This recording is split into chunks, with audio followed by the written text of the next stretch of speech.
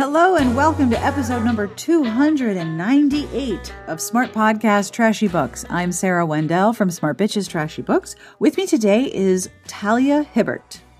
Y'all should prepare to be seriously charmed. Talia is the author of Wanna Bet and A Girl Like Her and other books that have been receiving a lot of positive exclamation points online. She's been writing while also finishing an English degree, so we talk about what led her to writing romance and how her great-grandmother inspired her to write what she'd been longing to write. Among the other topics we cover include challenging the status quo by telling stories, the incredible allure of heroes in pursuit, the even more incredible allure of pining heroes, also in pursuit, why she writes emotionally fluent heroes, and the subversive power of writing large heroines who, quote, have the temerity to find themselves attractive, end quote. Talia also talks about writing a heroine who is on the autism spectrum and what led her to the development of that character. Her stories of what inspire her books and her characters will appeal to all of you who enjoy random gif-sets of superhero actors. I really enjoyed this interview, and I hope you enjoy it as much as I did. Now, I have news and things to tell you. You ready? Let's do this. If you are going to be at Romantic Times Book Lovers Convention next week, Thursday, May 17, 5:30 p.m. in Naples 4, and that would be 5:30 p.m. Pacific time, I will be doing a live taping of this here podcast. You can join me, Elise, Amanda, Robin Bradford, and more guests to be announced. We're going to be doing inappropriate conversations, and I'm setting up a game of Romance Feud that promises to be really quite silly, which is the best kind of game, right? Especially if you're taping it. So if you are going to be at Romantic Times, you do need to have a badge to enter this area. So I apologize that it is not open to the public, but it is open to every conference attendee. If you're going to be in Reno for Romantic Times, Thursday, 5:30 Pacific, Naples 4, come join us for a live taping of the podcast. I hope you will join us. Today's podcast is brought to you by The Unyielding by Shelley Lawrenston. New York Times and USA Today bestselling author Shelley Lawrenston capitalizes on her trademark humor and kick-ass attitude in the third installment of the Call of Crows series, which features a band of tough-as-nails female warriors resurrected from the dead and the alpha males who aren't afraid to give them a taste of their own medicine. Stig Engstrom, angriest Viking ever, has got big problems. The human Viking clans of Earth are in danger of being obliterated along with the rest of the world, and the only one who may be able to save them is a super pain-in-the-ass crow. Most people annoy Stig, but this is the one woman he really can't stand. Erin Amsel loves being a crow. Why wouldn't she? When the other Viking clans are so hilariously arrogant and humorless, she's not about to let all that come to an end. She just didn't expect to be shoulder to shoulder in battle with Stig. Then again, he's so easy to torment, and also kind of cute. With the future of the world riding on them, Stig knows he'll have to put aside his desperate need to kiss the smirk right off of Erin's face. They have one goal: to conquer the idiots. Because nothing bugs Stig more than when idiots win. If only he can keep himself from suddenly acting like one. The Unyielding by Shelley Lawrenston is on sale now in mass market for the first time wherever books are sold and at kensingtonbooks.com. Each episode of this show also gets a transcript. Each transcript is compiled by Garlic Knitter. Thank you, Garlic Knitter. This week's transcript is brought to you by Brightly Burning by Alexa Dunn. Fans of Marissa Meyer and Kira Cass rejoice for this romantic retelling. Alexa Dunn's Brightly Burning is a lush and enthralling reimagining of Charlotte Bronte's classic Jane Eyre, set among the stars. It will seduce and beguile you. Stella Ainsley leaves poverty behind when she quits her engineering job aboard the Stalwart to become a governess on a private ship. On the Rochester, there's no water ration, more books than one person could devour in a lifetime, and an AI who seems more friend than robot. But no one warned Stella that the ship seems to be haunted, nor that it may be involved in a conspiracy that could topple the entire interstellar fleet. Kirkus Reviews calls it, quote, a gripping examination of class, romance, and survival, set in a dystopian future that feels chillingly relevant to our present times, end quote. Brightly Burning by Alexa Dunn is available wherever books are sold, and you can visit hmhteen.com to start reading. Now I have compliments. I love this part. To Liz C.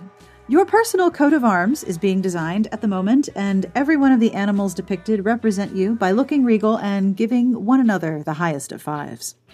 And to Leslie, you are more charming than 99.9% of kittens, of puppies waking up in boxes filled with blankets, and of all the videos of tiny baby deer sneezing. Now, if you would like a compliment of your own, or you'd like to suggest questions for me to ask our upcoming podcast guests, please have a look at our podcast Patreon at patreon.com/smartbitches. Your support means a great deal to me. It's the first place I go to take recommendation requests and to develop questions for future guests. And when you make a monthly pledge, you are helping the show continue, and you're helping me commission transcripts for older episodes. I also want to thank some of the patrons personally. So to Megan, Roxanne, Melissa, Christy, and NS, thank you for supporting the podcast Patreon. I really appreciate it. Are there other ways you can support the podcast? Absolutely. Sing along if you know the words. You can leave a review wherever you listen or however listen. You can tell a friend. You can subscribe. But if I'm in your eardrums right now, thank you. I really appreciate that. I will have information at the end of the podcast as to what this music is, and I will also be telling you what's up next week on the site. Plus, I have a terrible joke because that's how I roll. And I also have links to all of the books that we mentioned in this episode. There are several, and of course, I would never leave you without book links. That would be a terrible thing to do. But now, without any further delay, on with the podcast.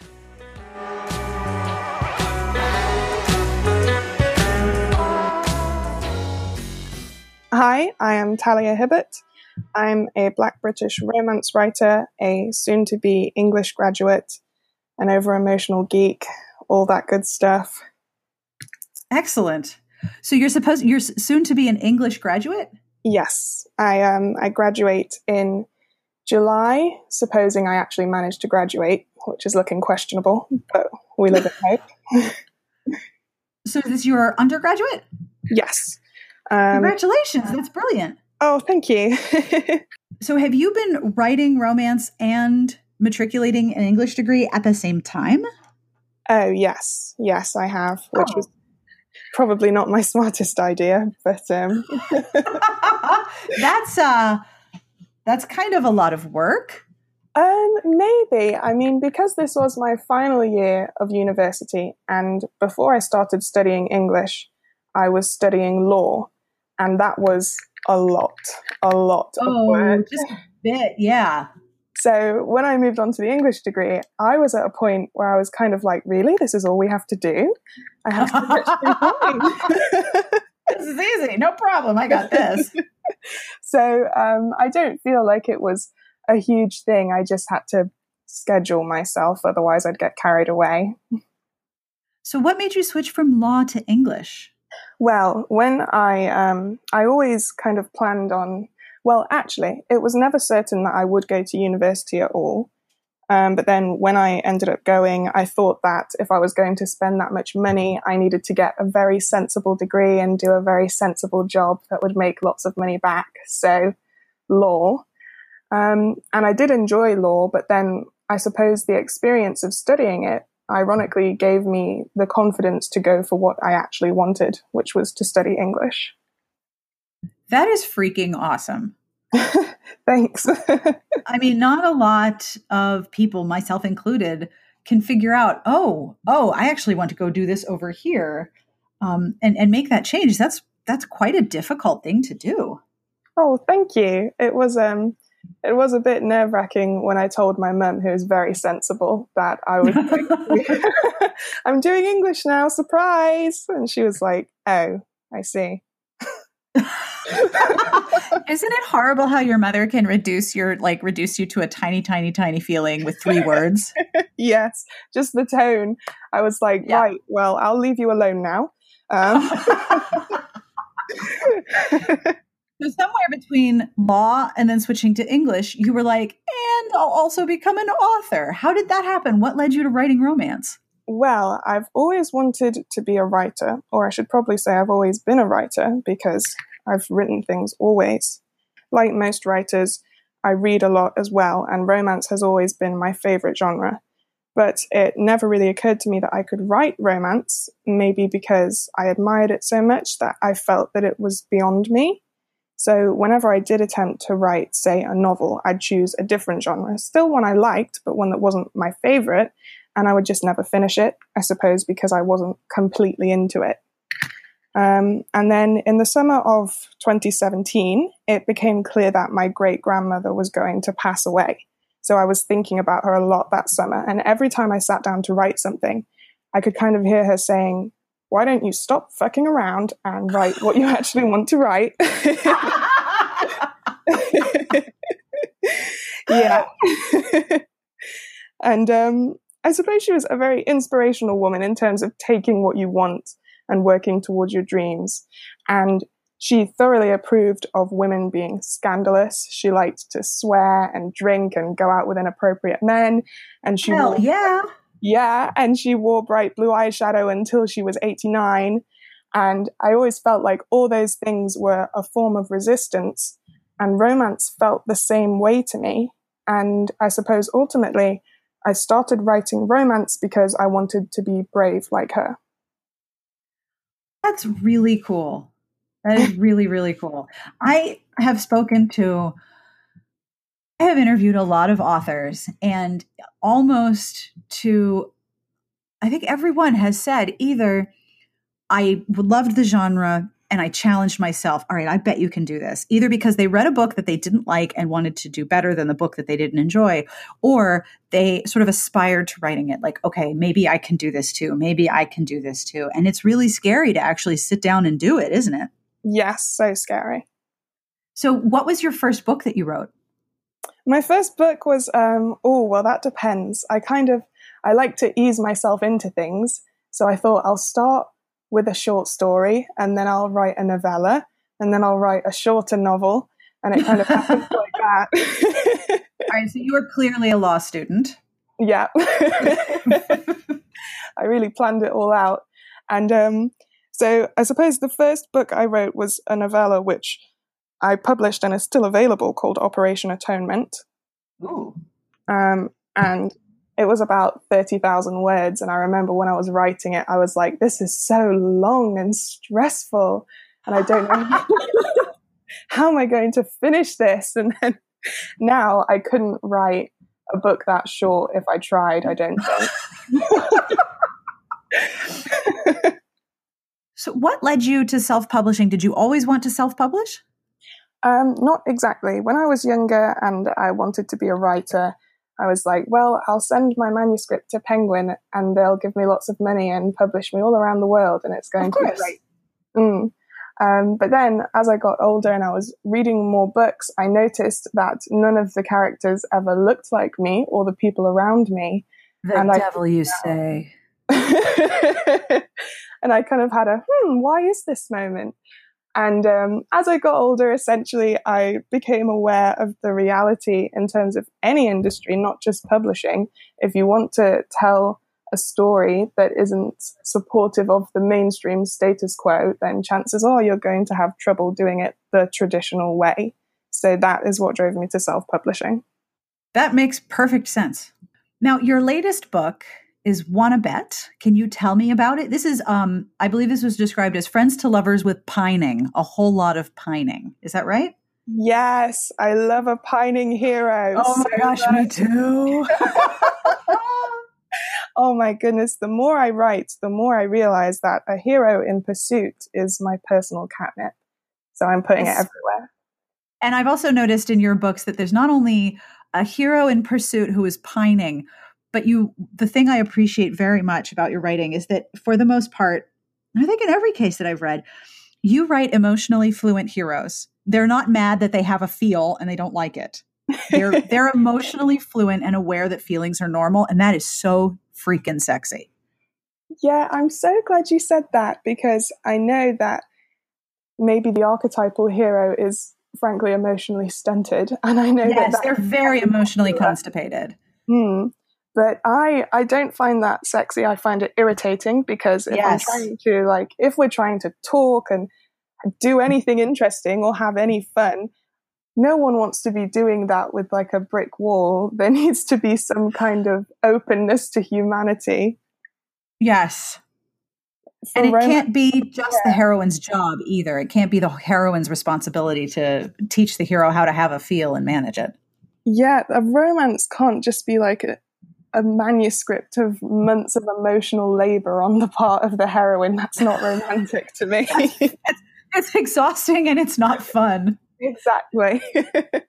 So in Wanna Bet, you have an emotionally fluent pining hero with friends to lovers. Can you tell me about your book?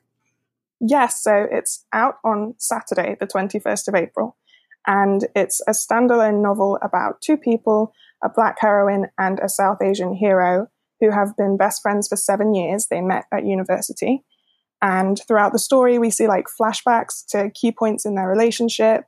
And she avoids romance like the plague, which he knows, but he has been in love with her since they met. And then she has to move into his flat for a month or so. And, things happen and it's all very exciting. So you have a pining hero, friends to lovers, and forced proximity. Well played. That is an excellent, that's a catnip trifecta right there. Those are definitely my favorite things. Now, I've seen a lot of praise, especially from Corey Alexander on Twitter and other readers, talking about your portrayal of a large heroine. More than one reader has called this their favorite fat representation. Can you tell me about your process, like developing the story? What led you into this story? What was your entry point? Which is a really cagey way of saying, where do you get your ideas? Except really, actually, I'm very curious, what led you into this story and how did you develop this heroine? Well, in terms of where I get my ideas, I always start with characters and then I shift around situations to suit what I want to happen with the characters. So all of my ideas are very much character driven. And Jasmine, the heroine of Wanna Bet, the whole story was kind of a result of me trying to disrupt the status quo in some way, which is something that I try to do with all of my books. And with this one, I feel that very often, especially for women and feminine people or those who are read as women, love always comes down to whether or not they deserve it. You know, are they smart enough, pretty enough, thin enough? And I feel that Jasmine is the kind of woman who people would say doesn't deserve love because she pushes people away and she can make bad decisions and she doesn't meet particular beauty standards, but she still has the temerity to consider herself attractive. And I kind of wanted to give her a hero and a story that show you don't have to meet anyone else's standards to be completely and totally loved.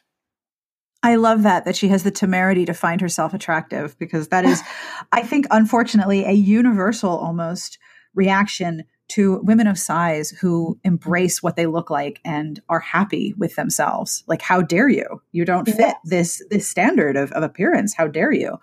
And that outrage, that sort of sense of offense, is layered on to women in so many different ways. Definitely. So where did you start with the hero for this book, for Wanna Bet? Well, it's because I kind of start with characters. Sometimes I think of a character and I don't know who to put them with. And sometimes I try to put them with other characters I have hanging around, but then I'm like, no, that doesn't work. So I save them for later. So I actually had Rahul, the hero of Wanna Bet, in my head for, I think it's 3 or 4 months before I started writing this story. And I tried to put him with a different heroine. And he was like, no, thank you. And I was like, okay, you sit tight. We'll find someone for you. And then... Fine. So I put him in a corner. And then when I kind of came up with Jasmine, I was like, oh, this is perfect, because he likes to look after people and he's a very good boy, but he's also very kind of focused on what he wants. And I felt like it was a good combination. So do the characters just sort of show up in your brain and start talking to you? Or do you think about a particular trait and then build a character around it? You know, when I was younger, before I started writing, I used to read lots of author interviews and they'd be like, oh, this character just won't stop talking to me. And I'd be like, wow, what a pretentious thing to say. That is That's not how it happens, but it totally is how it happens. And now I feel bad. Yeah. But I also think that when you can hear a character in your mind, whether as a reader or a writer, I think when you can hear a character and they have a distinct voice and a way of speaking and a way of presenting themselves and their view of the world, it makes the experience of reading about them so much richer. So even though it does sound really pretentious or maybe a little scary, like I have all these people talking to me in my head. Are you a writer or do we need to talk to an emergency medical professional? Like what's happening here? That becomes a very a strength in a writing brain. Have you noticed that your process has changed as you've written more books? What is your process like? Oh, it's definitely changed. I feel that in the beginning, I was definitely fumbling along. And because I do kind of prioritize the characters, I was letting them kind of drag me off on complicated stories. And then, and then we'd kind of get to a certain point and I'd be like, what's going on? Why are we here? How did we get here? What do I do now? I don't know. Whereas now I do try and corral them a little bit. And I kind of try and think in terms of what they need to happen. It's like remembering that I am actually the god of their existence. You're in charge here, people. I've just got to lay down the law instead of letting them do whatever they want. I think that's the main difference. So sometimes when I'm writing things, often in fact, I kind of start with the characters, but they're in a certain scenario, like they have this job or they have this hobby.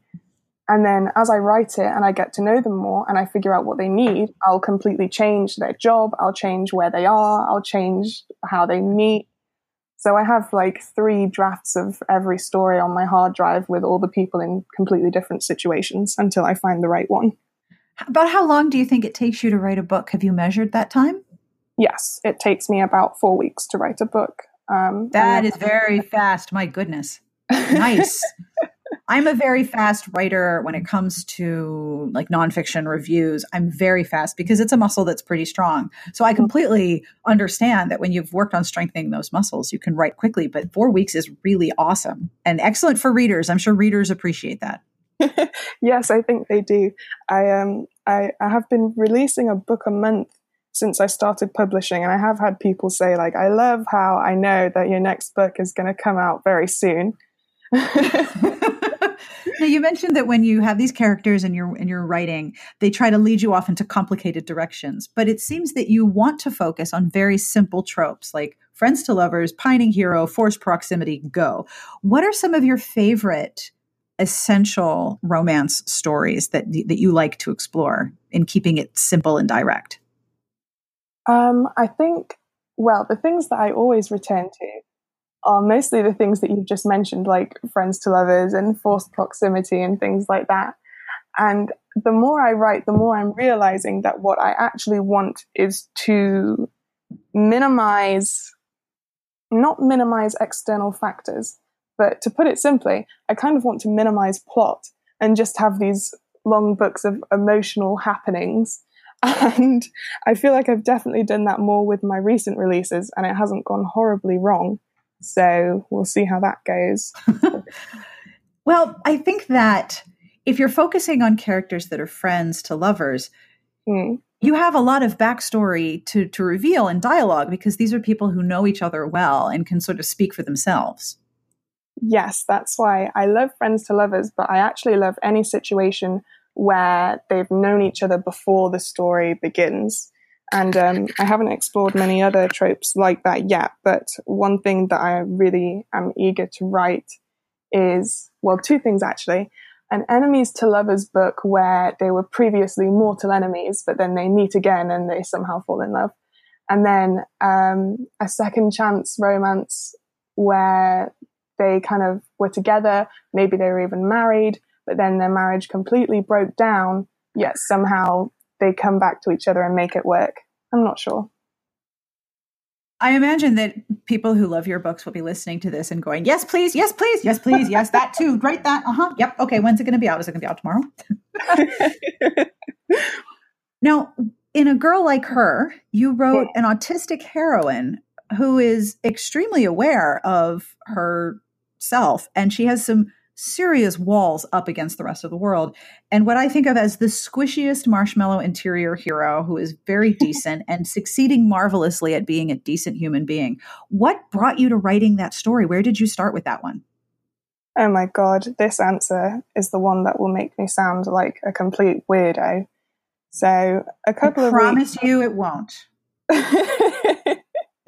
So a couple of weeks before I started A Girl Like Her, I saw a GIF on Twitter, and it was like this new dark and gritty version of Captain America that they're doing with like the beard and the long hair. Right. Yeah. So I saw it and I had this vision of a guy like that who looks kind of terrifying, but is actually really wholesome and just a nice boy. And he's, you know, drinking tea with you. And then he finishes his tea and he's like, do you want, like, yours, like, do you want some more tea? And he's like, yes, please.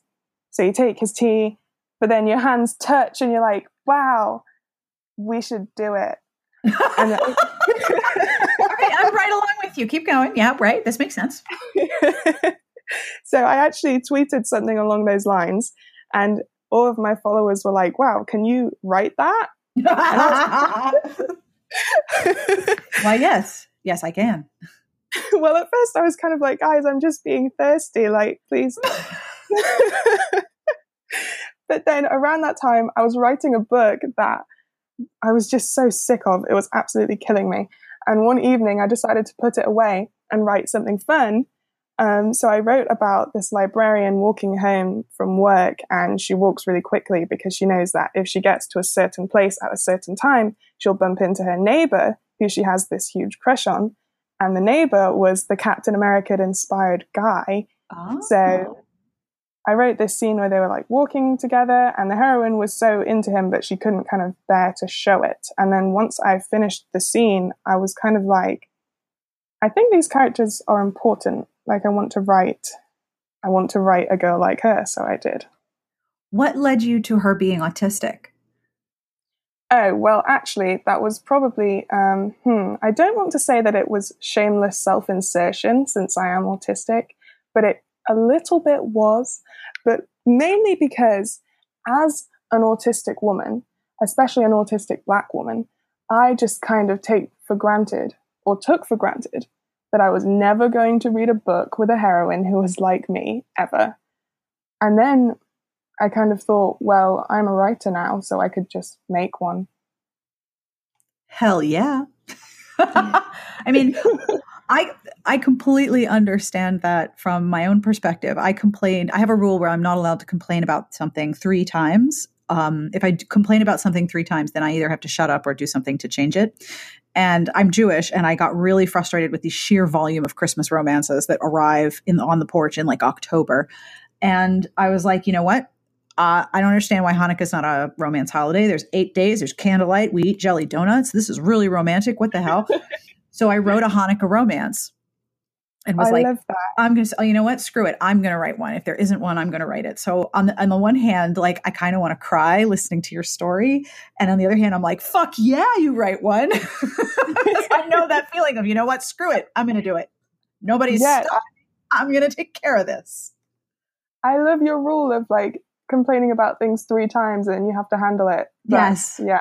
If you complain about something 3 times, either you have to stop complaining about it or you have to do something about it. Even if it's not successful, just observing this pisses me off doesn't accomplish anything. And in the end, I'm very proud of what I wrote. And it sounds like you're very proud of what you wrote as well. Yeah, I suppose I am, because even though it started from this idea of representation that I'd been missing, I didn't actually write, myself. It is a very different character. I was going to say, I don't sense that you have those walls and like really don't want to talk to anybody. No. So I kind of, I really wanted to represent autism in general. And I wanted to do that faithfully, because I'm also conscious that a lot of the time when we do get autistic characters, they're written by people who aren't autistic, who have very strange ideas of how autism works and what autistic individuals are uniformly like. And I was going to say, there's only one type of autism that I've read in books. It's the same type over and over. Yeah. And it's not completely accurate or very humanized or just anything that I want to recreate. So I think I'm proud of the fact that I managed to put some positive representation out in the world. I think that's something definitely to be proud of, because I can see from the response to that book when I was doing research how much that representation meant to people who were like, finally, it's not this one type of character that has nothing to do with my reality as a person with autism. Yeah, that made me happy. Isn't that a lovely feeling? It's the best feeling. Does your having autism influence your writing or your process that you've noticed? Yes, although I'm getting better at it now, but I worried maybe it wasn't a concrete thing so much as a paranoia that I had. But when I started writing, I worried that my portrayal of people's thoughts and perceptions of the world might be influenced by my perception of the world, which I know is fundamentally different to that of people who aren't autistic. So I would kind of show it to, say, my boyfriend, who is on the autistic spectrum. So I don't feel weird asking him about it, but he's much better at pretending to be neurotypical than I am. And I'd show him and be like, does this seem weird to you? And he'd be like, he was like, stop asking, like, it's your book, you can just make it however you want. And I was like, oh, that is a good point. Oh, I like him. So I think that was actually more something that I was conscious of at the beginning that I've let go of now, but it did influence me at first. May I ask how you see the world and process the world is different from someone who is neurotypical? Let me think about that. It's a very difficult question. It might be a bit of an unfair question. So if it is, please feel free to tell me. I think it's an interesting question, and one that I've never really articulated it because it's something that you have to kind of think about subconsciously. Mostly in social situations, I have to try and mirror other people because if I don't, I have a lot of problems with people being scared of me, actually, because apparently everything that I say and do seems extremely angry. What? So sometimes people kind of, well, I suppose people ask me things, but I don't understand what they want me to say or why they're asking it or what the purpose of the interaction is. So I just kind of respond as best I can, but then I later realized that I completely misinterpreted what was supposed to happen there, and it all came off very, I don't know. Oh, now I've dropped my phone. It all came off very, I don't like group interactions. There are so many potential pitfalls. Oh dear. I think one of the most interesting things from my perspective is the fact that people can process so much sensory information at once that I could never do. Like people can talk on the phone and talk to other people at the same time, or understand things or see things or hear things, and I can't do that. If I have one kind of stream of information coming at me, everything else needs to go away or I get very stressed out.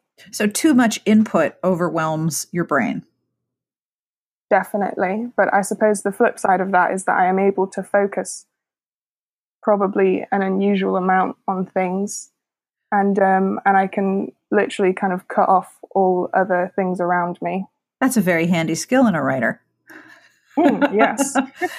Another thing I've noticed in your Twitter feed, and I'm wondering if this is also part of how you view the world, you observe the genre and its character tropes and the books and the things that characters are doing, and you pick out patterns in behavior very quickly.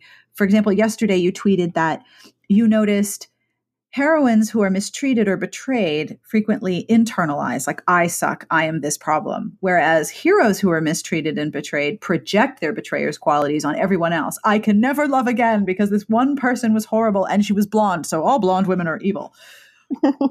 That's totally true. And also, I think very indicative of how women are taught to assume responsibility and masculinity is taught to project responsibility. What led you to notice that particular pattern? What other patterns have you noticed? Is that part of how you see the world as well? I do really like to kind of explore things and rip them apart, especially in popular culture and societal norms and things like that. And I suppose I have had a lot of people, mostly on Twitter, angrily respond like, why do you overthink everything? Because it's fun. Yes. Oh my God. Yes. It's so fun. Like, why would you not? Exactly. You don't understand that I'm enjoying myself here. Like, this is really great. Believe me, I understand completely what you mean. So I do think that is kind of why I noticed the patterns. And I think also one of the things that made me so conscious of these patterns is I obviously know about the hallmarks of different sorts of romance because I've read so much of it. But then I sit down to write something and I can see in my head how it should typically go. So, for example, I'm writing a hero at the minute who was treated badly by a woman, a romantic partner in his past. And I'm kind of dealing with the effects of that. And I could see in my head that typically he was supposed to be in a position of, I don't trust women anymore. Like sometimes those heroes even veer into misogynistic territory where they're like, all women are gold digging sluts because Rebecca from 5 years ago didn't love me. It's so true. And it's so toxic. Yes. And I'm kind of like, could you pull yourself together for 5 minutes? Like, I don't want to write that kind of hero because I hate him. So I'm writing my hero, and his response to that was to kind of think that actually that there was something wrong with himself. And he kind of knows consciously that there's nothing wrong with him, but he does have this insecurity from that incident. And when I was writing it, I was thinking, because I'm always conscious of this sort of thing when I'm writing it, I was thinking like, people are going to say, oh my God, this hero is too feminine. And I was like, why is this insecurity from a totally valid event that could lead to an insecurity going to be treated as something in him that's wrong because he's a guy? That's a very big question. Well, I think that it's actually funny because I was reading your book yesterday that you wrote with Candy Tan called Beyond Heaving Bosoms. Oh my gosh, you're reading my book? Thank you. That's so cool. Well, I actually didn't know it was your book when I ordered it, and then it arrived, and I was like, Sarah Wendell, is that the same Sarah Wendell that I know? Yes, it is. So that was a cool moment. But when I was reading the section on heroes, I was kind of like, wow, yes, like, speak the truth, because it focuses so much on like the standards of masculinity that they are expected to uphold. Yes. And it just honestly becomes so toxic and so exhausting and so counterproductive in a genre that is supposed to be about like emotions. Yes, thank you. They're so hemmed in with all these gendered standards and things. So that is something that I try to go against when I'm writing.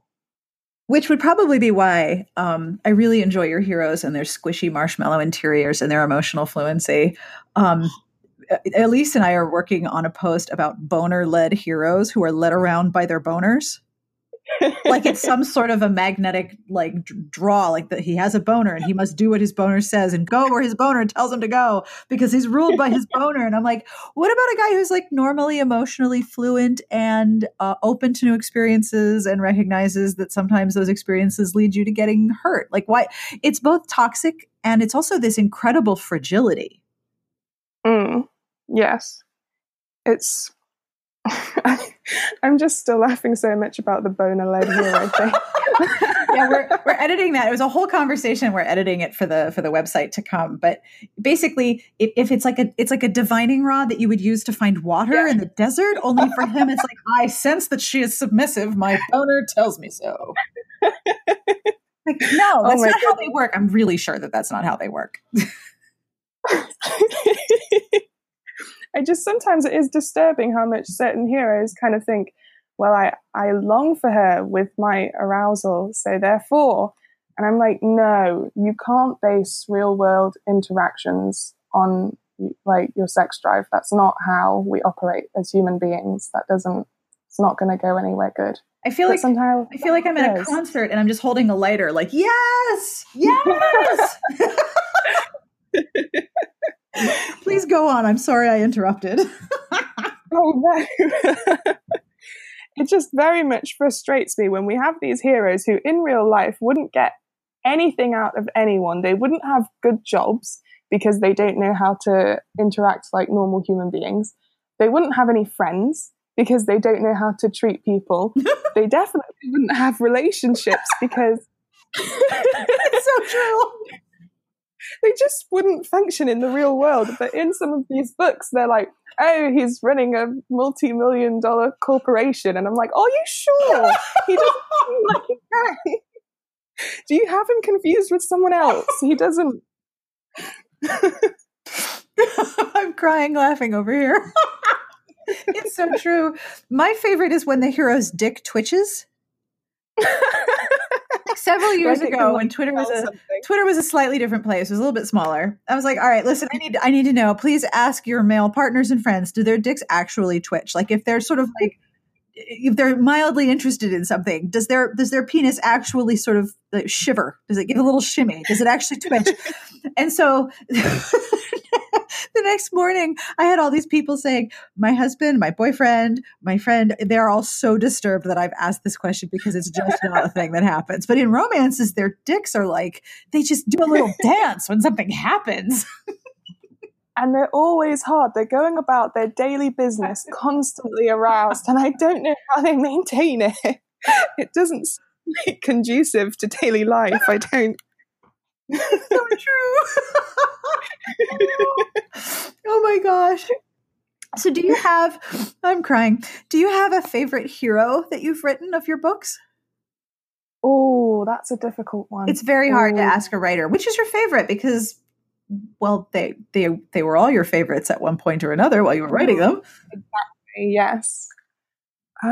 Well, I actually think that Isaac from Undone by the Ex-Con, which is probably one of my like least popular books. I feel like not many people have read it, but he's my favorite hero. How come? Well, he's very quiet. I don't want to say he's brooding exactly because he's not really like that, but he's very quiet and thoughtful, and he internalizes a lot. And also probably because he's a writer, so I kind of identify with a lot of his thoughts about writing, I suppose. I feel like we could have a good long chat. That's really interesting. I love a good cerebral thinking character of any gender. Like a lot of character who's really interested in their own thoughts and in thinking about how they view the world. Introspective characters. That's what I like. That's the word I was looking for. Yes. I love a good introspective character because it means that there's something interesting in their own interior landscape. Yes, exactly. So do you design your own covers? They are amazing. Oh gosh, no. Thank you so much. But I have zero artistic talent to speak of. I am a genuine train wreck. Actually, art is probably one of the few things I will say I am 100% terrible at. All of my covers were designed by Cosmic Letters, and she's amazing. Like, she doesn't get too annoyed when I mess her around 5,000 times per cover because I can't even, like, I have no idea what I even want the cover to look like. My brain is not visual at all.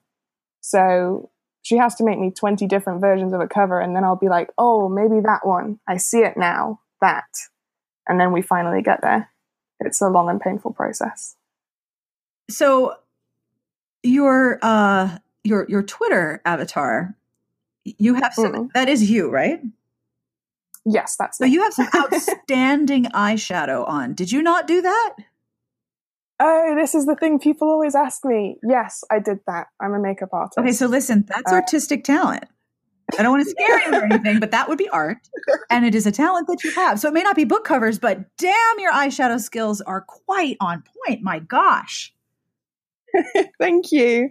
I actually started doing makeup because I knew that I was bad at art and I hate being bad at things. So I was searching for an artistic thing that I could be good at. And it ended up being makeup. So do you do makeup for other people as well? Yes, I do. Although not so much at the minute because I'm so busy. But actually, before I started writing, I was a freelance makeup artist. Like, that was my job. And I have a beauty blog, which is very exciting, but I've also severely neglected that because I'm writing and of my degree and everything. But yeah, I do makeup for people. So you're getting your English degree, you're also a makeup artist, and you're writing a book every 4 to 5 weeks. So do you sleep? Is sleep a thing that you do at all? You'd be surprised. I actually sleep a lot. A significant amount, possibly too much. And I firmly believe there is no such thing as too much sleep when you need sleep, but I'm also the bedtime commander. My children will not tell their friends what their bedtime is because they're too embarrassed. And yet they wake up in the morning and they feel human and relaxed and calm. And I'm like, see, you can be embarrassed all you want, but you got enough sleep. Exactly. I remember when I was young and I had the earliest bedtime of anyone in my class, and it was so horrible. But my mum was like, do you want to be like everyone else, or do you want to have a refreshed brain? Yes. I was like, thanks, mother. Learning how to take care of my brain and the way that my brain is unique is something that I have really valued about my own maturity as a person, and learning how much sleep I need was life-changing. Yes, I think that you're definitely right in terms of like looking after yourself and learning what your brain needs. It's invaluable. It's very true. Now, I have some questions from Elise. First, are you going to be at Romantic Times in Reno or at RWA in Denver? Are you coming over to the States? Oh gosh, probably not, because so I went to Mexico like 6 months ago, and it was the longest flight of my life, and my skin dried out even though I wore 2 tissue masks, and I'm never repeating it. So it might be, it will be a long while before I return to the Americas.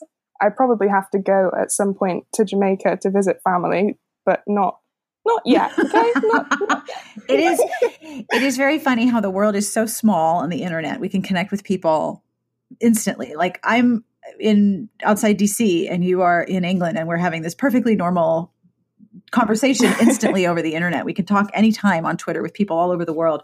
And yet, when you actually try to travel to different places, it takes a little while. It's a big pond.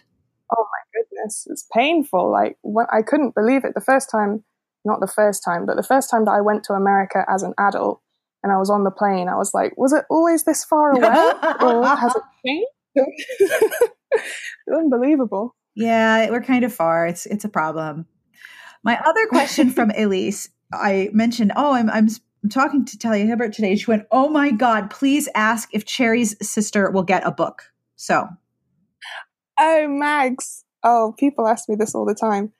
I don't want to say yes because I have so much to write, but at the same time, I feel inevitably she probably will, but not for a long time. Right.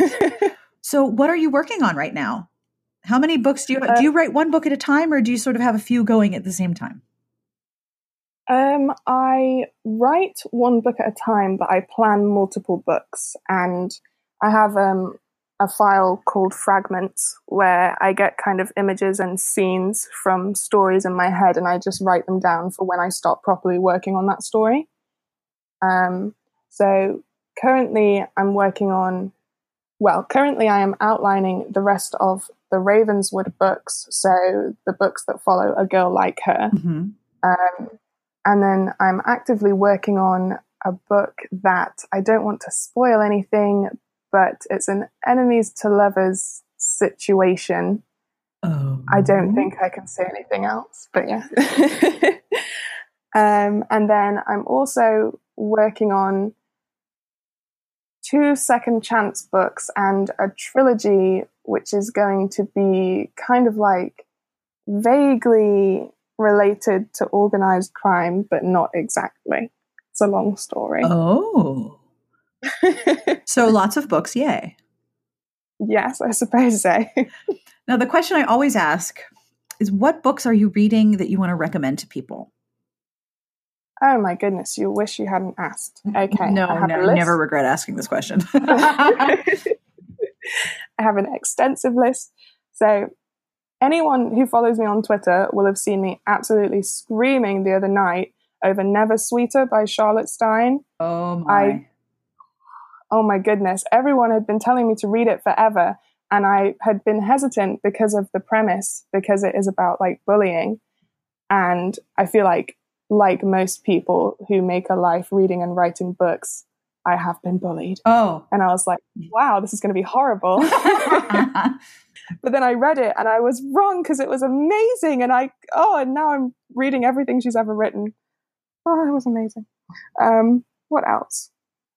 Oh, I'm reading a lot of Beverly Jenkins right now as well. Amazing. Yes, like I follow her on Twitter and she's so lovely and I just read all her tweets and smile and love her from afar. So I'm reading Destiny's Captive at the minute, or I just started it, and I think it has like a lady pirate, which is very exciting. Yes. And I was recently absolutely floored by Invitation to the Blues by Roan Parrish.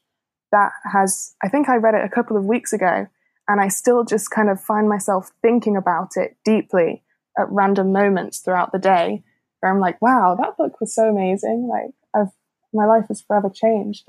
Everyone needs to read that. Isn't it cool when your brain gets a book hangover? Yes, I love it and also hate it, but love it. yeah, me too. It's stressful. And I've been reading an advanced copy of Lynn Turner's Pas de Deux, and it's so beautiful. It's just like really, really stunning, and it's about dances. And I used to dance. And I always wondered kind of when you're reading about dance, how can anyone really capture how brilliant it is? And I feel like this book actually manages to capture the feeling of dancing. And I love it. I'm like blown away. I feel like I'm going to kind of rein myself in here and cut the list off. Otherwise we'll be here for a very long time. Well, is there anything else that you would like to mention? Anything else I would like to mention? I would definitely like to say how much fun it has been to come on here and do this, and how much I love smart bitches, like severely. Oh, you're the nicest person. Thank you.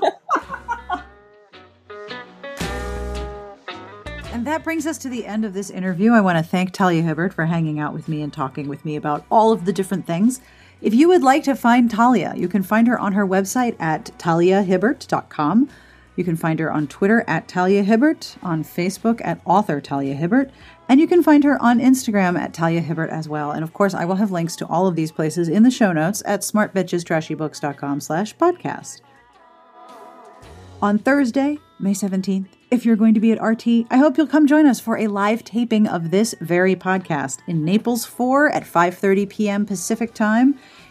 We will be, and we being Elise, Amanda, Robin Bradford, and myself, plus more people, will be recording a live show. We will be talking about RT, making inappropriate comments about various things, talking about books, and then we're going to play Romance Feud, and it's going to be awesomeness. So please come. It would be so great to have you. Again, this is open to people who are in the Romantic Times convention. You must have a badge to enter the area. I apologize that it's not open to the public. But if you're going to be at RT, come join us Thursday, May 17th, 5:30 p.m. in Naples 4 at RT in Reno. I hope you can come because it'll be so much fun. Today's podcast is brought to you by The Unyielding by Shelley Lawrenston. New York Times and USA Today bestselling author Shelley Lawrenston capitalizes on her trademark humor and kick-ass attitude in the third installment of the Call of Crows series, which features a band of tough-as-nails female warriors resurrected from the dead and the alpha males who aren't afraid to give them a taste of their own medicine. Stig Emstrom, angriest Viking ever, has got big problems. The human Viking clans of Earth are in danger of being obliterated along with the rest of the world, and the only one who may be able to save them is a super pain-in-the-ass crow. Most people annoy Stig, but this is the one woman he really can't stand. Erin Emsell loves being a crow. Why wouldn't she? When the other Viking clans are so hilariously arrogant and humorless, she's not about to let all of that come to an end. She just didn't expect to be shoulder to shoulder in battle with Stig. Then again, he's so easy to torment and also kind of cute. With the future of the world riding on them, Stig knows that he'll have to put aside his desperate need to kiss the smirk right off Erin's face. They have one goal: to conquer the idiots, because nothing bugs Stig more than when idiots win. if only he can keep himself from suddenly acting like one. The Unyielding by Shelley Lawrenston is on sale now in mass market for the first time, wherever books are sold and at kensingtonbooks.com. Each episode of this here podcast receives a transcript which is hand-compiled by Garlic Knitter. Thank you, Garlic Knitter. This week's transcript is being brought to you by Brightly Burning by Alexa Dunn. Fans of Marissa Mayer and Kira Cass rejoice for this romantic retelling. Alexa Dunn's Brightly Burning is a lush and enthralling reimagining of Charlotte Bronte's classic Jane Eyre set among the stars. It will seduce and beguile you. Stella Ainsley leaves poverty behind when she quits her engineering job aboard the Stalwart to become a governess on a private ship. On the Rochester, there's no water ration, more books than one person could devour in a lifetime, and an AI who seems more friend than robot. But no one warned Stella that the ship seems to be haunted, nor that it may be involved in a conspiracy that could topple the entire interstellar fleet. Kirkus Reviews calls it, quote, a gripping examination of class, romance, and survival set in a dystopian future that feels chillingly relevant to our present times, end quote. Brightly Burning by Alexa Dunn is available wherever books are sold. Visit hmhteen.com to start reading. If you would like to support the show, there are a number of ways to do that. You can leave a review wherever you listen. This does, in fact, help people find the show because it convinces the ever so snobbish algorithm to give the podcast a voucher for Almacs and show it to other potentially interested podcast listeners. I'm not actually sure if there's an Almacs for podcasts, but if there is, leaving a review is how you get that voucher. So thank you if you've done so. You can also tell a friend, subscribe. Listening each week is a massive thing, so thank you for that. And if you would like more options, please have a look at patreon.com/smartbitches. The podcast Patreon community is the first place I go to suggest questions for upcoming guests and to tell them who's going to be on the show next. So if you would like some inside information and would like to be part of the Patreon community, patreon.com/smartbitches. And to Julia, Laura, Maria, Jean, and Stuart, thank you so much for supporting the Patreon and being part of the Patreon community. Our music is provided each week by Sassy Outwater. You can find her on Twitter at Sassy Outwater. This track is called Queens, and it is from Caravan Palace. Their 2-album set with Caravan Palace and Panic is available at Amazon and iTunes and everywhere you buy your fine music. You can find Caravan Palace on their website, caravanpalace.com. Next week on the website, you know there's a website that goes with the podcast, right? I'm presuming you knew this. We are going to have one of our most popular features, Cover Snark. And we have an internal channel on our Slack for the website where we placed all of the covers that are submitted and the covers that we find. It is a treasure trove of heinous amazement. So each Cover Snark is more fun than the last one. I hope you'll hang out with us and take a look at some strange things. We also have reviews and a rec league, and most of all, Elise, Amanda, and I will be at Romantic Times Book Lovers Convention in Reno. We'll be posting pictures and videos while we're there, so stay tuned for that. And if you're going to be there and you see us, please grab one of us to say hi, because we would love to meet you. I have links to all of the books we talked about and the different things that we mentioned during the show. But as always, I end with a terrible joke. Are you ready for a terrible joke? I have a terrible joke. All right, you ready? Why is dark spelled with a K and not a C? Give up? Why is dark spelled with a K and not a C? Because you can't see in the dark. I told that one to my older son, and he just gave me the greatest look of unimpressed horror. Like, oh God, I'm related to you. It was amazing. That joke comes from WSL22. Thank you, WSL22. You can't see in the dark. So on behalf of Talia Hibbert and everyone here, we wish you the very best of reading. We hope to see you here next week for our next podcast. Have a great weekend.